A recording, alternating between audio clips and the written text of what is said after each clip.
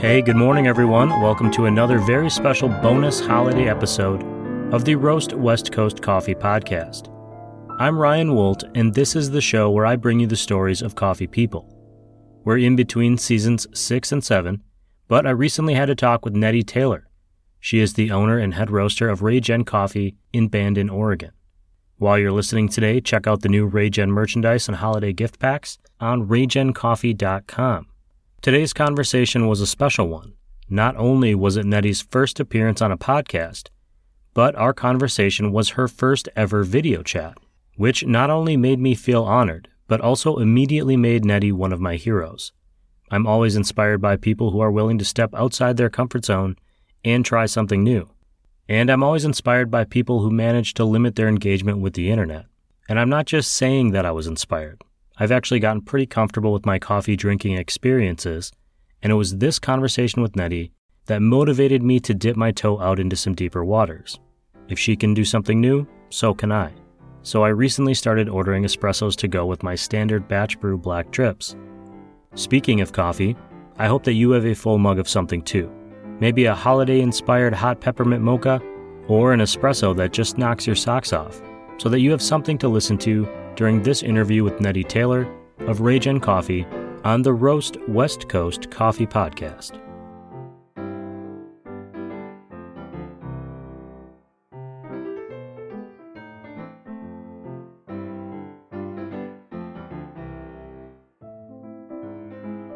Any questions for me before we get started?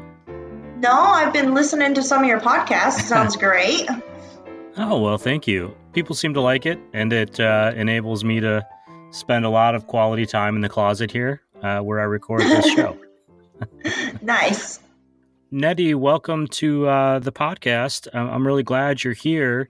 I'm hoping the first thing we do for the audience is just if you could say your name and the name of your company and where it's located and what your role is at the company.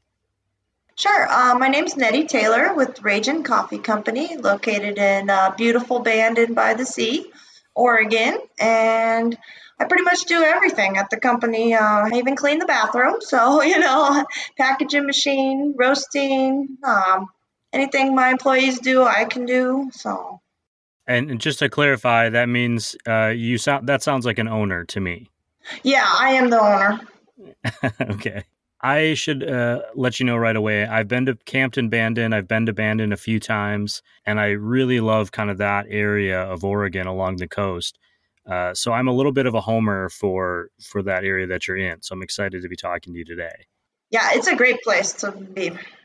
I saw my first orca whale in Bandon, so I'm very partial to it. I talk about it all the time. Nice. You are not the first owner of RayJen. I'm wondering if you could tell us kind of what the history of the company is. Sure. My parents started in about 1995.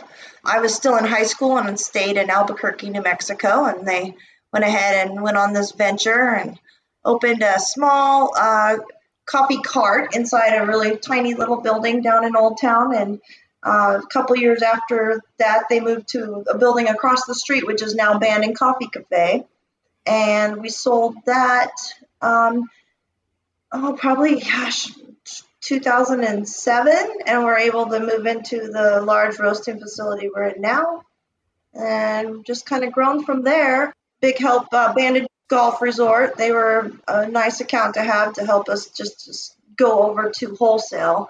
We had another RayJen Coffee down in Crescent City, but at the same time someone offered us our cafe in Old Town, someone else offered us to buy the cafe in Crescent City. So it worked out really great. And we were able to continue roasting in the cafe until our building was completed. So that worked for a nice transition to just going wholesale. So you started as a retail location, and there was a cart with the company with your parents, conveniently named Ray and Jen, I believe. Yeah. And so we know where the name came from. And you've since transitioned to wholesale. When did you get started in the business? Kind of, I'm assuming you worked for your parents growing up. It wasn't just overnight. I did, yeah. How did you work your way up to where you are now as the owner? What made that a decision you decided to keep pursuing? Not everybody wants to work with their parents and continue that legacy. So Right. Originally in Albuquerque, we had a place called Jennifer's Cookie Jar. My mom was a baker and did baked goods, and we did the balloon fiesta down there. And they saw how much the coffee cart was selling, and they thought, we love coffee. Let's go ahead and pursue coffee. My parents are both from the post office background, so they moved all over the place all the time. They decided to move up to Winston, Oregon, and Roseburg area. And my mom worked at the post office there, and my dad just kept coming over to the coast, loving it, crabbing, fishing, and he's like, we got to open a place here. So he just started that, and then I came, and that was in 95. I came in on board in 2003. I kind of lived in a bad neighborhood. I had a 4-year-old at the time and thought, this isn't really where I want to raise my kid. So came to Bandon, loved it, decided this is a nice small town atmosphere. Everyone watches out for your kids. And so we made the big move up here, me, my husband, my son, and decided this is where we're going to stay. We're not going to move him from school anywhere. And so the poor kid started roasting coffee at about 8 years old because we were always at work. When did you phase into the ownership part and take over that part of the business from your parents? Oh, gosh, I think it's been about 4 years now. 2018, 2019,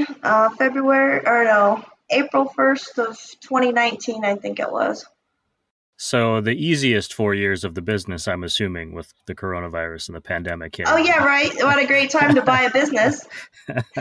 How did that transition work for you? And then going into the pandemic, how did that impact RayJen LLC? I've heard from a lot of different coffee roasters that there were some silver linings on the business side of things during that time because everybody was drinking coffee and buying coffee for home. But as a wholesaler, I would assume a lot of your clients are business clients. Yes. And so most things around here closed down, of course. And the golf course still remained open because they could socially distance without a problem. They're outside playing golf. So that worked out. I still had that going for me. I moved most of my stuff to grocery stores because people were drinking at home. We have a local market here in town that sells a lot of coffee and to this day still does. So that worked out really good for me. But the restaurants, it was a struggle. And luckily, I saved money and I was able to get through the few months that were questionable. But it made me really look deep inside and say, is this something you want to do? And I thought, well, I don't want to work for anyone else. I really like what I do. And B, I love coffee, and that would be an expensive habit if I didn't work here. So I decided to stick it out. That is true, especially if you're drinking good coffee. Before you did this, was there the potential for another path? I think I read somewhere that you were a Harley-Davidson mechanic at one point. Yeah, I did that for about 3 years. I love bikes. That's my love of life, but I don't really enjoy riding here in Oregon that much. Down in New Mexico, it's all desert, open. You can see everything. Here, everything's a guardrail and animals, wildlife, deer, of course, constantly getting hit. And the wind it's just not my favorite. So I kind of outgrew it, kind of moved on and thought that this is a better route to take. And I'm happy I did. I actually used to ride motorcycles when I was in the Midwest and loved it. And since moving to California, it started to phase out of my life. I actually don't even own a bike right now because I just don't enjoy it. It's a lot more stressful. There seems to just be a lot more going on the roads, and it's harder to have that meditative experience I was having back home. You mentioned Bandon, Oregon being a small community. Obviously, I've mentioned I've been a tourist there a few times. How have they embraced you? I know there's another coffee shop in the old town, kind of near the brewery there. Where do people find your coffee? I mean, are you just in the restaurants? Do people order your coffee for home? And then how does the experience of being in Bandon impact what you do? I mean, do you expand outside of that region? Oh, yeah, definitely. I ship coffee to Manhattan.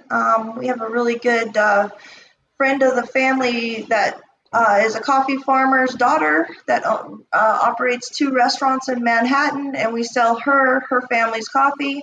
So we're really proud of that.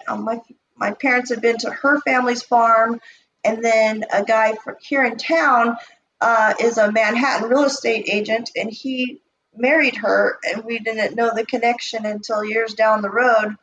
And we're like, wow, this is such a small world. And so we're really proud to sell Columbia Cockchaloo, and we market that it's, we know the farmers, so it's family friends of ours. So we're proud to sell their coffee.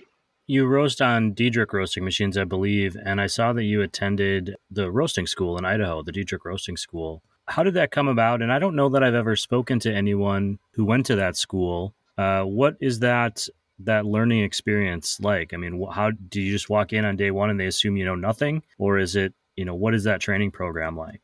Well, I actually went to see our roaster being built because we roasted on a 6-pound Primo at the time. I wanted to check it out. I was happy that it was made in the United States, and they just started teaching us all about profiling, and I thought I knew everything. I knew nothing, one of those type of deals. I was young. It just basically starts out with them teaching you how to profile on a Diedrich and make sure that your times and temperatures are where you want them to be and what you can do to change the flavor of coffees. And they had really good service techs. I just recently bought my second IR12 due to the pandemic. I couldn't get parts as readily, and I thought, well, I want one that I can swap parts with, but they've totally changed, upgraded, renewed everything. So the parts might not intermingle. Things have changed from like a 6-inch smokestack per se to an 8-inch. So that's a new learning curve, bigger fan, more air intake. It's a constant learning experience it's a manufacturing operation, which I think a lot of people don't realize when they are thinking about coffee as a romantic idea to get into. You're working on a production facility. With your roasting, I was just reading a little bit on your website about the coffees you sell. What is it that makes a coffee? How do you decide, I guess, is the question, what coffees are good enough for you to work with or that you would like to sell? I know that tags like Organic or Rainforest Alliance have been something you've done in the past. How do you go about choosing which coffees that you're working with? I try to mimic what my dad started because he had such a good thing going that I don't want to change too much. Recently, I've brought in a couple of new coffees that I don't really have a place to sell to. Luckily, I know enough people that drink coffee. I can, if I don't care for it, I can get rid of it. But we brought in Jamaican Blue Mountain for the first time this year. I've never had it before. I was really excited today to roast it. We're going to go ahead and cup it tomorrow, and hopefully it's awesome because it's pricey. So, but definitely try to just stick with what I've always done. I order basically from the same people every year. I have about 6-7 people I deal with on the importing side, and I would love to be an importer someday, but I'm just not quite there, and I don't have the people. There's not enough people in my area that home roast or have a roasting operation to really get into selling 300 bags in a year. I can almost go through that myself, but I'd really like to sell to other people too. So I'm always open for local roasters to come in. I had one guy bring in a big bun bag grinder and ask me to fix it. So I always am open for other roasters to come in, like work on their equipment, share ideas. They always joke and say, oh, my wife says, don't tell any of our trade secrets. And I said, that's fine. You don't have to tell me anything. It's kind of fun. A pandemic did take out a few people that, like major organic accounts. You were talking about the organic. I'm no longer organic certified, but I still follow the same practices as I would be. So I do sell organic coffee, but it's not my main focus. But I love to offer to people who are looking for that. So basically, the Rainforest Alliance is a big deal to us. We don't want all of our natural resources cut down. We want them to still produce coffee, be environmentally friendly as they possibly can. And I try not to buy anything that I know is made with chemicals. So, why the Rainforest Alliance? Obviously, just it's good for the environment, but why is it important to you? It's definitely a good marketing tool, and also I don't want to see devastation of them just clearing the land and I really like to work with people who care about where they're buying coffee from. Like that's why I brought in a bag of Congolese coffee, and I did that strictly to, help their community members get water resources, get education on planting the coffee, taking care of it, harvesting it. Anytime anyone's trying to make their world better, I'm all in. And I think Rainforest Alliance really sticks with that. And you've been continuing, you said what your father and mom started. How was working with family, and do they still work with you now, even though you're the owner? Yeah, I'm computer challenged, so I call my mom in all the time and have her help me with labels. Designing labels is really hard for me. So I would rather be working and fixing stuff than doing the computer. So I definitely call my mom in for that stuff. Tax purposes, I call her in for that. But they have a motorhome and they prefer to go hang out. They like ham radio and doing stuff like that. So they have a group of friends they hang out with. So I can't hardly ever get, like my dad, he, unless I have a really great coffee brewed up, he don't even set foot in the place. But they support me 100%, but they enjoy retirement as well. Sure. Well, you mentioned that your son started roasting when he was like 8 years old. Is there the potential that he's going to continue on that path with you? Yeah, that kid, he moved up to Portland to roast for Farmers Brothers. I don't know. I kind of think he's a traitor. But no, he now teaches me things about how they do things at Farmers Brothers. And he recently has just left to go to Yo Cream. So he's a warehouse worker at Yo Cream up there. And he has a new baby, a year and 3 months old. So I am a grandma now. So that really motivates me to continue this so that someday I can hand it down to either him or her, depending on if he's interested or not. And they are looking to move back to Bandon once she gets to be about 4 years old or so. So that way they can raise her in a nice small town environment, not have to worry about everything. Yeah, similar story to you. Yeah, no, it's like history repeating itself. What is something that you've learned over the last couple of years since you've taken over that surprised you about the job? Maybe you weren't expecting. You mentioned earlier that when you were young, you thought you knew everything, but I think we all kind of think we know everything at whatever stage we're at until we realize that we haven't. Is there something that stood out that you learned over the past few years that you could share? Surviving the pandemic, that was amazing, and I felt pretty good about coming out on the other side of that. That taught me a lot, that you can't rely on just certain accounts. You have to, go find new things. And it just kind of pushed me to do better and want to do better and keep going every day. On that note, is there anything new or is there anything coming up for RayJen that you're looking forward to? Anything different from what you've been doing? Well, today was this podcast. I've never even done a Zoom meeting before, so this is great. When you mentioned that, I was just so shocked, especially after the past few years of the pandemic. I am on a Zoom or a video chat almost every day. So to meet someone who hasn't done that I was very envious of you in that regard. Oh, sorry. I'm embarrassed, to be honest. No, I think it's fantastic. The last question I have for you, which I hope is an easy one, is if you are out in the world and you're going to order a cup of coffee or you stop into a coffee shop, what do you drink for yourself? Oh, gosh, it's been so long since I've had coffee out. When we had our coffee shop, every day I drank iced vanilla breves. I just love them. And anymore, I drink drip coffee, so I'd probably order a drip coffee and see what they have to offer in that aspect. It's hard to go out and have coffees at places when I'm stuck here all the time drinking coffee.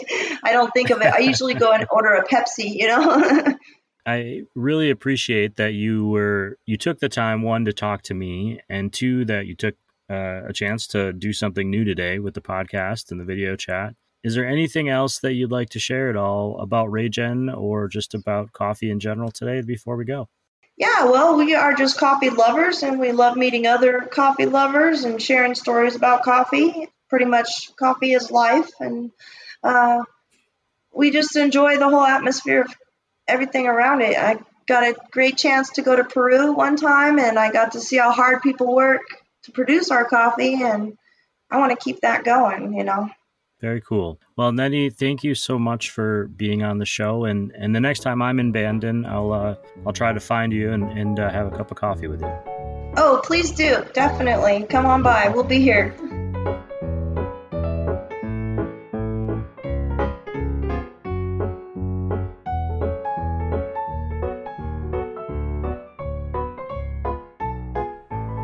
Okay, to recap, Netty comes from a family of entrepreneurs. Her parents, Ray and Jen, founded the company in Bandon, Oregon, and now her son, who's been roasting practically since he was just a little kid, is out working in the industry as well. And maybe there's a future where he comes home and works with Netty at RayJen Coffee. During today's interview, Netty said two things that really stuck with me. The first, quote, "I thought I knew everything. I knew nothing," end quote. She said in reference to her experience at the Diedrich Roasting School, and I immediately noted it as being the story of my life too. Anytime you start something new, be it a business or writing a book, you start with a base of knowledge that most often feels like enough. It's only when you're in it, flailing around, that you realize you only had a sliver of the knowledge you'd need. That sounds scary, and it is. But with a little flip of perspective, it is also a good way to remind yourself that the doing is just as important as the planning. Plans are important, but they can change, and being able to adapt, learn, and adapt again is a skill that can apply to every aspect of life. Don't be afraid to go forth, survive, adapt, and thrive. I feel like I fell into a little bit of a Michael Scott circle there. I'm okay with it.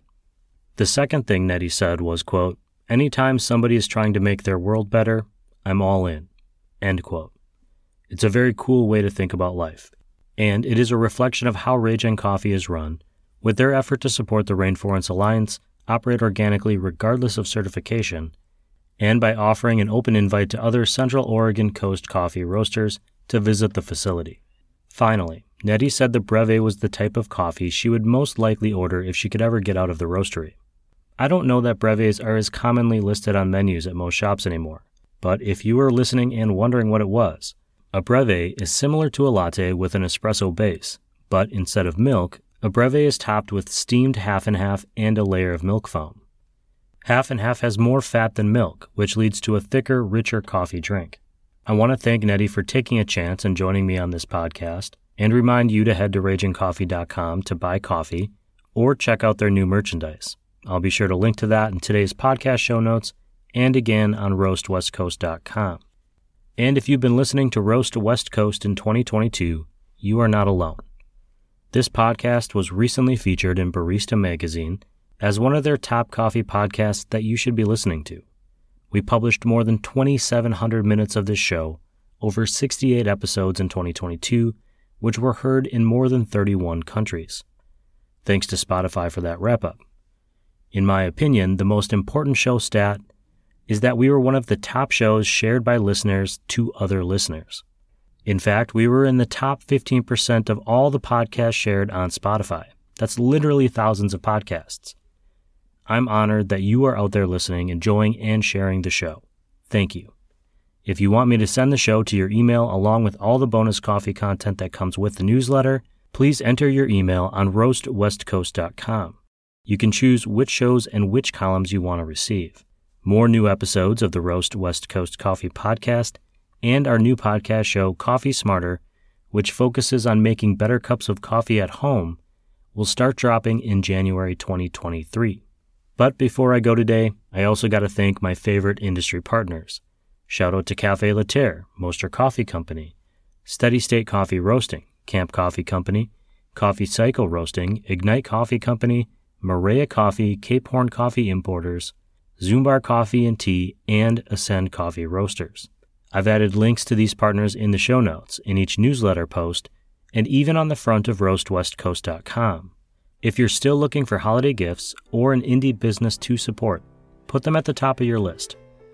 Thank you to everyone out there listening, supporting, and sharing this show. This episode of the Roast West Coast Coffee Podcast has been written, produced, and recorded by me, Ryan Wolt. I hope that this episode has found you happy, healthy, and with at least enough sanity to make it through the day. Always tip your baristas and be sure to drink good coffee.